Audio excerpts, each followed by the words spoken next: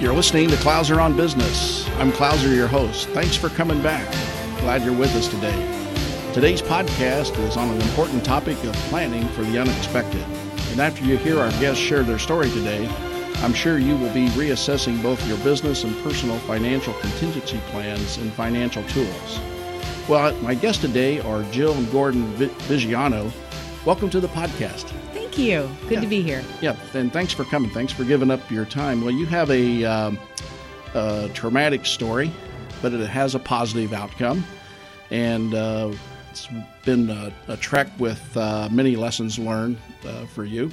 Would you please share with our audience your story and the journey you've been on the past few years? And I would tell our listeners to, hang in here because we do have some personal and business applications that can be drawn from the story you're about to hear. Absolutely. There's a lot of business applications. So I am a quintessential non-risk taker.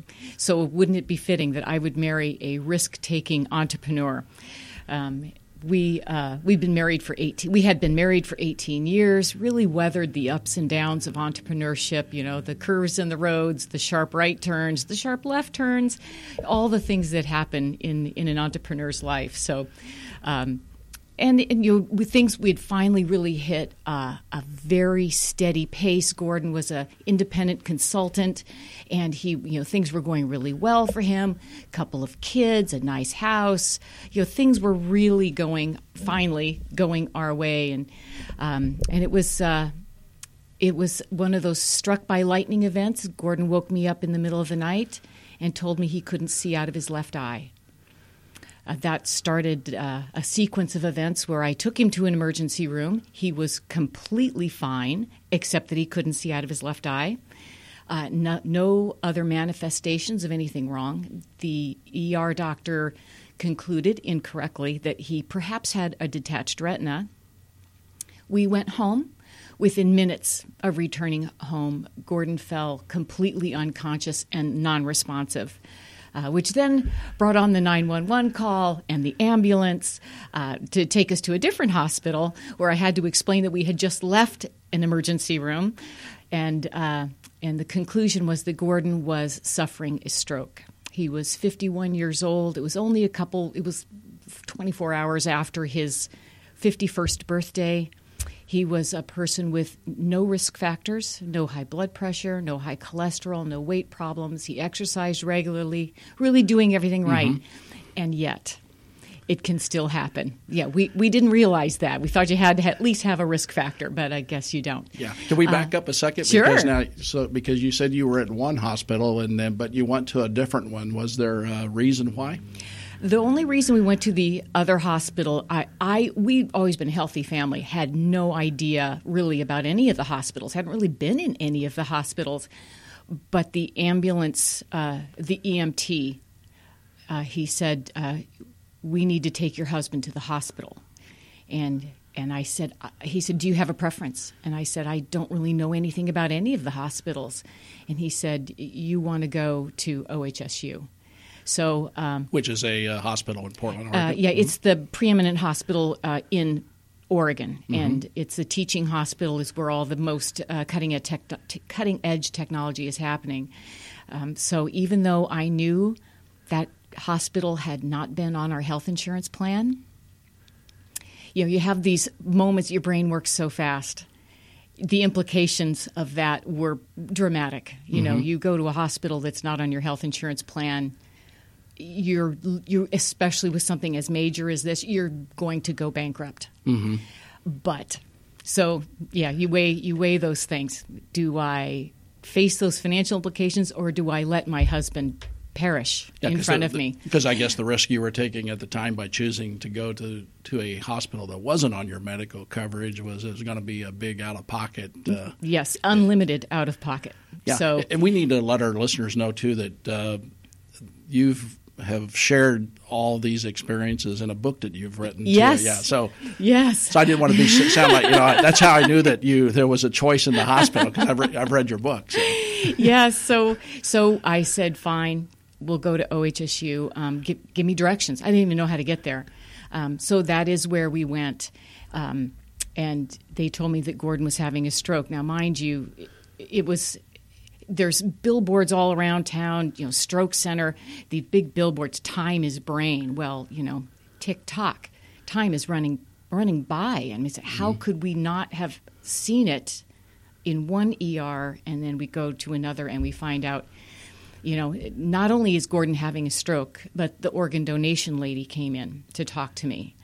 And she's, doing her job, good for her. She's very, very matter of fact. But, she's using words like non-responsive and vegetative state. And be prepared to make the hard decisions. And let me interrupt again. And for those listening who can't see us, Gordon's sitting right here on my left, so... Waving with his left hand. Yeah, go ahead. So they performed a clot retrieval, a surgery on him to try to retrieve clots, and the conclusion was that he had a spontaneous bilateral carotid artery dissection. So, in a nutshell, for an unknown reason, both of his carotid arteries cracked. Typically associated with things like whiplash or some type of a neck injury, but he didn't have that, so just spontaneous. And his left carotid artery had collected so many clots in those cracks, they just sent a whole bunch of them up into his brain, and the carotid artery was so damaged it actually eventually healed completely shut. He has only one carotid artery now. So, but fortunately, in our head is the only place in our body where our blood circulates in a circle. So you can survive with one carotid artery. Just take really good care of that artery. So, what was your life like up to this point? So you mentioned that Gordon had a consulting business. Were you working outside the home, or not at that point? I had been in commercial real estate actually for 19 years, but when we moved to Oregon in 2001. I had the opportunity to just be a stay-at-home mom, such a misnomer, which means really I'm never home. I just never get paid. I think the role of a mother is the most underpaid, undervalued probably position there is in life. Yeah, I think so too. Lots of volunteer work. So I always joke with our audiences when we're speaking that we had a very clear division of labor. Gordon made money, and I did everything else. Yeah. And that was great. We liked it. We both really like working hard. So that was really not a problem for us. So, I did everything. I did the yard work. I did the housework. I raised the kids. I did all the volunteer. I mean, we just made it work, and it was fun. It was really fun. And what type of consulting practice did you? Gordon is a sales consultant, so he would work with inside sales teams. Sometimes it would be hiring, some training, coaching, getting them on whatever the CRM was that they had selected, and really just tightening up their processes and procedures, and a lot of times documenting, just all those kinds of things to really get an inside sales team up and running efficiently. And so was the income that you were getting from the practice just duly on your back then, Gordon? And Yep, it was just Gordon. He had no employees. Years before, when we lived in California, he had a company where he had up to 150 employees. He vowed to never do that again. Yeah. Well, sometimes a shared load, plays out well. But okay, so there you are. Your husband is the sole breadwinner. He's the sole revenue generator of this consulting business. And now you find yourself in a hospital in an emergency area. And so what happens next? So he survives the surgery. They weren't sure if that was even going to happen. He survives the surgery, and the next day they start allowing him to start waking up. So up to that moment, I mean, the first 24 hours is just life or death. The second 24 hours, you find out how much damage is done. So when they allowed him to wake up, they brought him out of his coma. They put him in a medically induced coma so that his brain would have a chance to heal. So he was out. We knew that. So when they brought him out of the coma, I think that's probably the moment when I started to truly understand what this really meant. He didn't know who I was. He didn't know who the kids were. He didn't know what year it was. He didn't know who was president. He didn't know anything. His brain was, for the most part, wiped clean. And he had lost the right side of his body. So, I mean, our brains are so incredible. It's like someone took an invisible Sharpie and draws it perfectly down your body, half and half, and one half works and the other half doesn't work. Even half of his tongue didn't work. So it's really amazing. He lost the right side of his body. He lost his memory. He lost his ability to speak. He could say yes and no, but he didn't really know what yes and no meant. He used them indiscriminately. And eventually we came to learn that he also lost the ability to organize his thoughts. So for him, we can start at the beginning of a story and tell things in a sequence and then conclude. Gordon can't do that. It swims. He can get the first sentence out, maybe the second sentence. After that, it's just words swimming in his head, and he's done. So that's what we started to learn as he started coming out of that coma. He didn't have he had some brain swelling, but not enough. A lot of people have to have like part of their skull removed so their brain has a room to swell. Fortunately, he did not have that, but he had the kind of, I know there's a word for it, I can't think of what it is, a stroke where it's not even just that his right side doesn't work. He's forgotten that he has a right side. So it doesn't occur to him that anything is wrong, because it would be like us saying, wag your tail. We'd say, I don't have a tail. But if you look behind you and saw a tail, look how shocked you would be. So that's the way he was with his right side. He would look and he would see the right side, and it was like astonishment. So you had some friends and family there for you. I mean,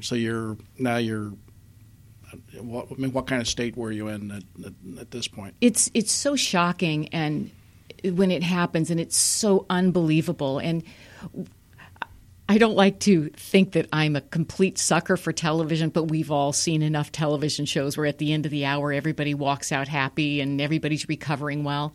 Somewhere in the back of my mind, I think I thought that might happen. No, that does not happen. But I also have kids. I have a 12-year-old son and a 14-year-old daughter, and they're looking at me but looking at me with that look in their face like, Mom, what's going to happen to us? So there's no opportunity to fall apart. There's more obligation, and doctors and nurses and specialists, everybody coming and talking to you using words you've never heard before, and you're signing all these papers. Who knows what I even signed? Trying to provide some kind of comfort for the kids. We were fortunate. We have a wonderful network of friends, and people showed up. We don't have any family in the area, so that otherwise they would have been there. But because you had moved, again, from the book, you had moved up from California. Yes, we had moved up from California. So we had a wonderful network of friends, and what a gift that was. And a couple of our friends are doctors, and one's a doctor of public health. So they actually knew the words that were being said, and so they could interpret for me. And I had no idea what questions to ask. They helped me with those kinds of questions. Incredibly valuable to have someone, an advocate for you, because with the stress you can't even think. And have someone advocate there for you is really what a gift. So you had some friends and family there. So you were dealing with Gordon laying in a hospital bed, but you knew that you had to do something about, hey, we've got to figure out how life's going to be going forward. So what were a few things that happened in that time period? So very quickly a pattern emerged for those several weeks where in the morning I would get up and just deal with the forms. We were fortunate that many, many years before Gordon had bought disability insurance for himself. So I immediately started filling out those forms, and that's a lot of paperwork and years worth of tax documents. Everything has to be produced and copied and sent, and then the bills were arriving immediately. And of course, this happens the end of March, which 2 weeks later taxes are due. So I also had to make an appointment to go see the tax accountant, because that was one of the things that Gordon took care of. And a couple of days before the stroke, he had said, I know exactly how we're going to handle taxes this year. And that was gone. Whatever that great idea was, we never found it back. So So let me interrupt you so I've heard two things for our listeners so far is especially in this case, the importance of having disability insurance. I cannot stress that enough. Okay. I want to get back to that in a second. And I've also heard, and it's like this in a lot of households across America, it's either the wife or the husband that handles the financial part, and then just like what's happened with you folks, something happens and it's the other one that's disabled or something, and the other one has to step in and pick up, countless years of the other person doing it. So, yep, it's a nightmare. And so the mornings were in forms. Then I'd go to the hospital, and then when I came home, try to provide some kind of life around the house for the kids, and then figure out the accounting system, because he also handled the accounting system. And so this was 9 years ago. It's amazing how much technology has changed. There were no places where you kept passwords. There were none of those types of conveniences had really been invented yet. So then I had every file having to find passwords, being on the phone with the bank. The other thing we had, fortunately, we had taken the time to get our estate basically put in order. So I had a power of attorney, and I had his advance directive for medical purposes. Those were essential to have ahead of time. So I could talk to the credit card company if something was just in his name. I could talk to them. So those kind of documents, so important to have. Just out of curiosity, how far in advance of this event happening did you have that all in order as far as the directive and the will? We had those probably 3 or 4 years ahead of time. When we had kids, we had done that in California, but then we moved to Oregon, and you have all new state rules, so you have to do it all again. So we had done it. So that was one of the things that I think we really had in our favor. At least I could sign for him. I could make decisions for him, and I could do all these legal documents for him. So that was very, very helpful and very important to have in place. And people tend to think, like for their kids, it's like, oh, well, they're still in college. Well, if they're 18, you cannot sign for anything, and you cannot make any medical decisions for them. So from the time someone's 18 on, they need to have these documents in place. Yeah, it's another great point.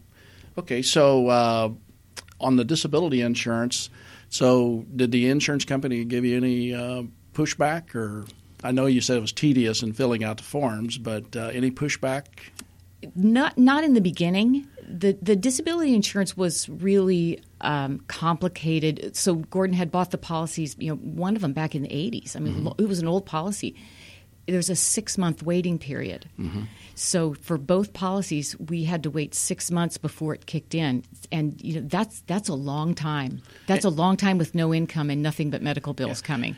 And so going back, finding the tax returns was, I'm going to guess, tell me if I'm wrong, but was that because the current income hadn't been updated with the insurance company? And correct. They want to find out what is your income history, because their payment, they base things on what you are and what your percentages are. There's all these calculations that have to be done.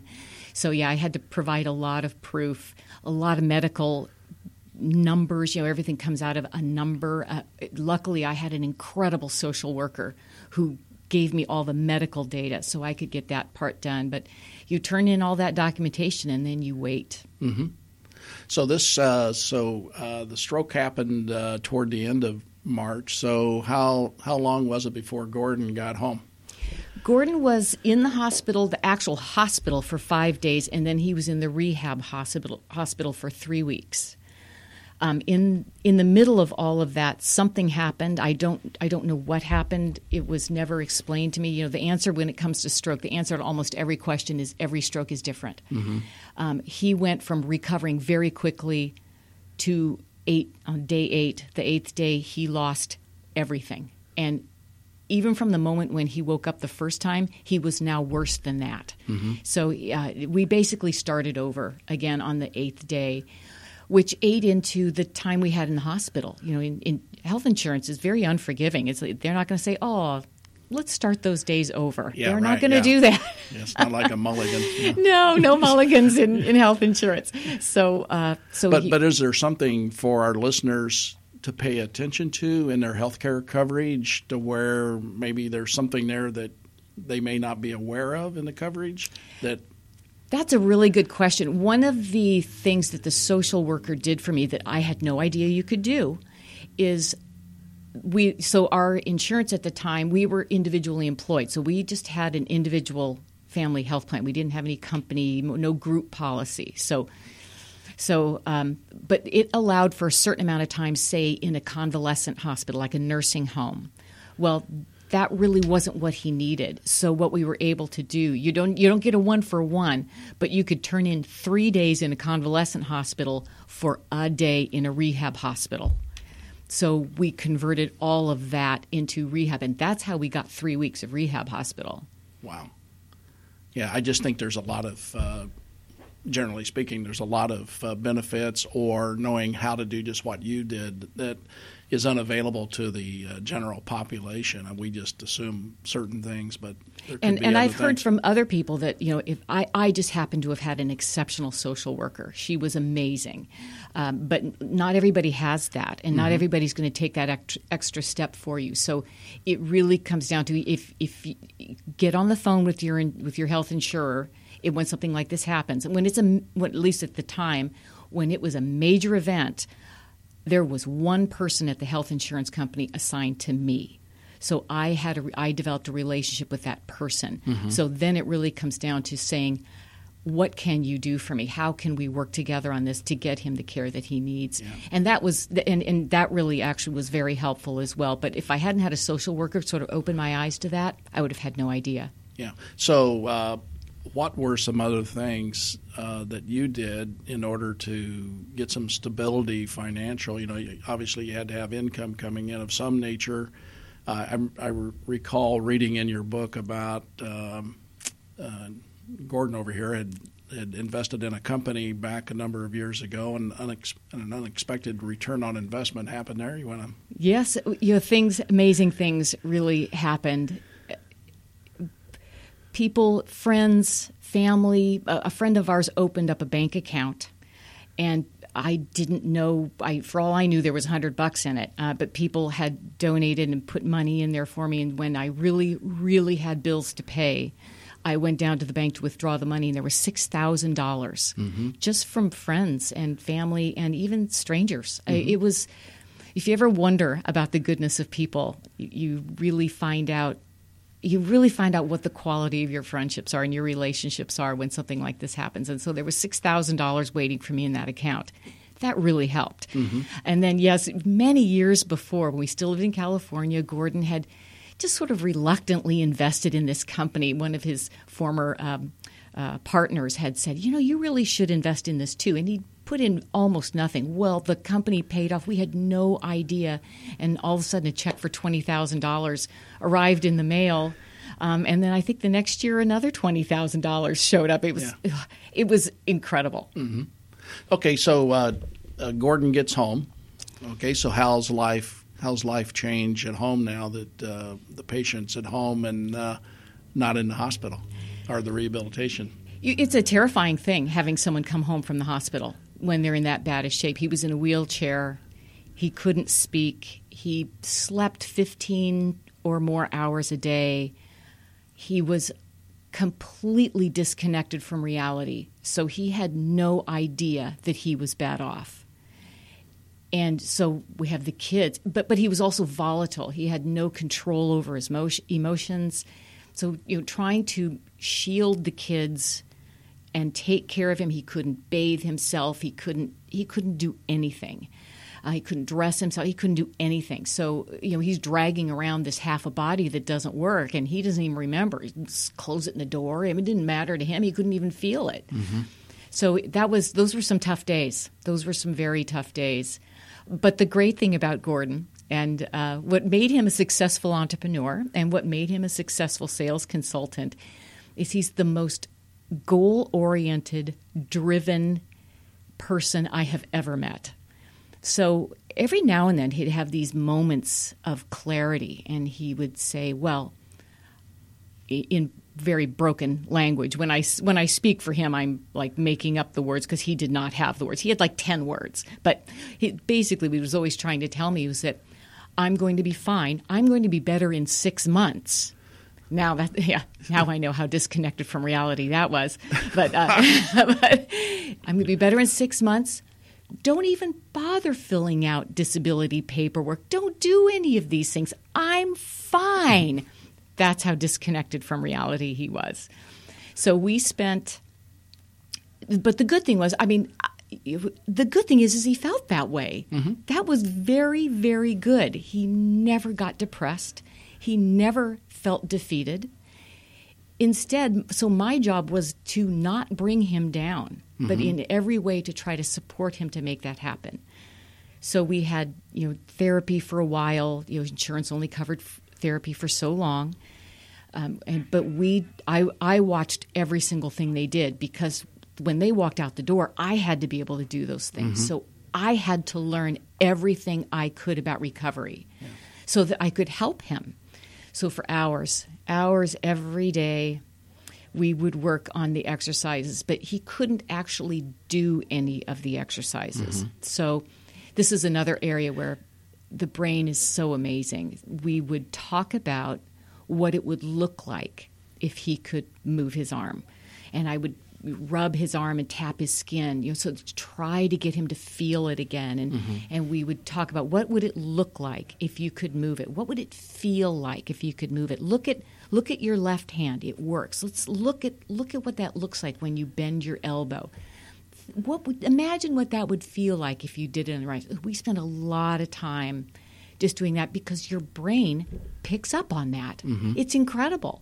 So we did that, and we had no response for probably, at least a year.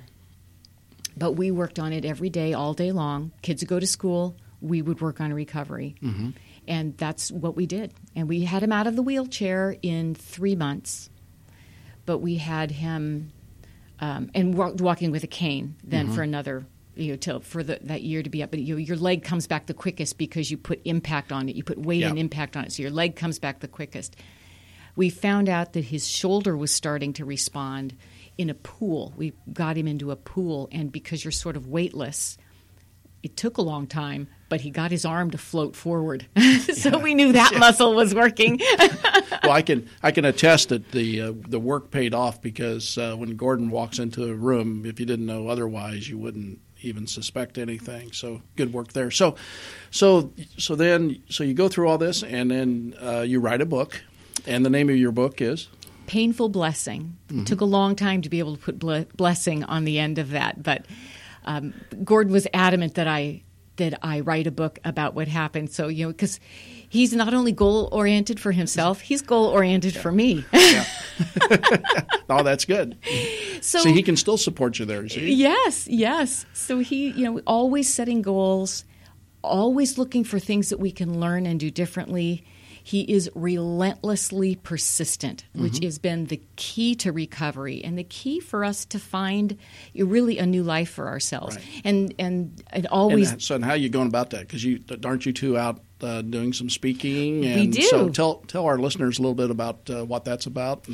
So we started out, when we knew nothing, and we thought he'd be recovered in 6 months. Our plan was that we would, at the 1 year anniversary, we would invite all our friends that were so amazing and so supportive of us. We would invite them out, like to the park or something. We'd have a big party, just celebrate that this horrible year was over and that we were starting fresh. Well, after a year, he was still in really, really bad shape. So then we said, well, maybe the second anniversary. So second year rolls around. Gordon's still in terrible shape. So maybe the third year. So the third year rolls around.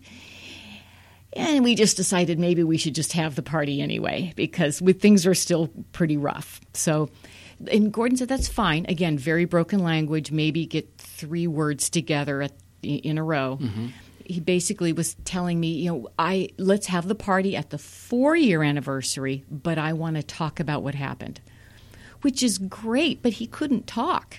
So I started writing a speech, and I took 6 months, put a speech together for him. And we wanted it to not be oppressive and awful, so we named it My Brain Has a Hole in It. And that was great. We got it all done, liked it. We were happy with it. But he couldn't speak.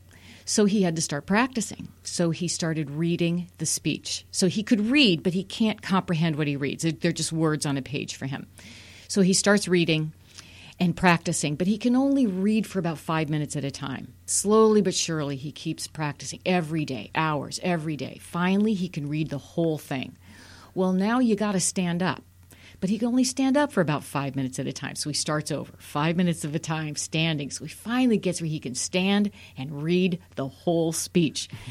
Well, then he records it, and it's completely monotone, and you can't understand anything he said because his language is so muffled. Mm-hmm. Sure. So then every day he's taping himself and practicing. So bottom line, 8 months later, from the time he started reading the speech till he was actually ready to give the speech, 8 months had gone by, and we finally had the party.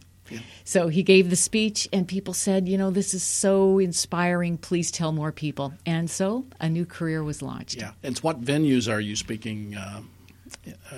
Who are you speaking in front of? And we have found that our best audience is people who are involved in selling insurance, mm-hmm. life insurance, disability insurance, and financial planners. The huge part of our recovery story is that we had that disability insurance. Sure. It is what kept us in our home. It paid the bills and allowed me to focus on Gordon and take care of him. So if someone wanted to get in touch with you and have you speak at an event or mm-hmm. gathering, what's the best way for people to get a hold of you? If you can look at our website. It's called mybrainllc.com. Gordon is the person who arranges all these things. The salesman in him is still alive and well, and he's the one that arranges all these things. If he needs help on calls, of course, I always get on the calls with him, but he's the one. And do you want me to give you your phone number? Sure. And we'll put this up on our website as well. Okay, put it on the website. Okay, yeah. But go ahead. Okay, yeah, that's fine. 503-329-8990. Yeah, that's up in the great state of Oregon. Yes, it is. The area code. So we're running out of time here. Your book, where can people buy your book? Book is on Amazon.com. It's called Painful Blessing. And I am the author of that. And why don't you give your name to everybody so they know your full name there, because I know it's Jill Krantz Vigiano. And our pictures are on it. I recommend to everyone that they have a 1 day of professional hair, makeup, and photography. You'll never look better. Okay. If you had a group of young married couples sitting around this table, what would be maybe 2 things that you could offer them advice on that would help them in a situation like you endured? I really encourage young people all people of all ages, really take your marriage vows very seriously. We tend to think that it's, we don't like to think better or worse, because worse is coming for all of us. No one is getting out of here alive. Mm-hmm. We all have something happen to us. And really think about that person as your partner. Mm-hmm. This isn't just about the roses and chocolate. This is about the hard work of a wonderful relationship. Mm-hmm. Take your marriage vows very seriously and nurture that relationship. It was very sad to me. The therapist told me that they watched relationships fall apart all the time in the rehab hospital, and I just thought that was heartbreaking. Mm-hmm. The second piece of advice, buy lots of disability insurance for both of you. It's devastating what will happen, what can happen, and the odds are much higher than I'm sure anyone realizes. Be prepared. Everyone plans for retirement, but if something happens before retirement comes along, all those plans will be for nothing. Yeah, and that's something that should be, if you have it, it's kind of like life insurance too. It's something that should be reassessed annually because change, things do change and your income levels up and down, and just need to be sure all the information is correct and everything. But hey, well, thanks for being with us today. We're out of time, but I really appreciate you coming on and sharing your story, and I hope that those listening will take the opportunity to buy the book, to learn more about it. It's really a short read, and it's an easy read, but it's really a heartfelt story about Gordon over here and how you've been able to step in there and do some things to keep the family going, and I just think it's great that you're out there on the speaking and working together there. So, but again, the book Painful Blessings can be picked up on Amazon. Any place else they can find it, or Create Space, and I think Barnes. It might even be on BarnesandNoble.com. I can't remember. Amazon.com is the best, and it's Painful Blessing, no S on the end. Remember, you can find us on iTunes, TuneIn, Stitcher Radio, Podbean, and as always at ClouserOnBusiness.com. Well, all for now, you've been listening to Clouser on Business.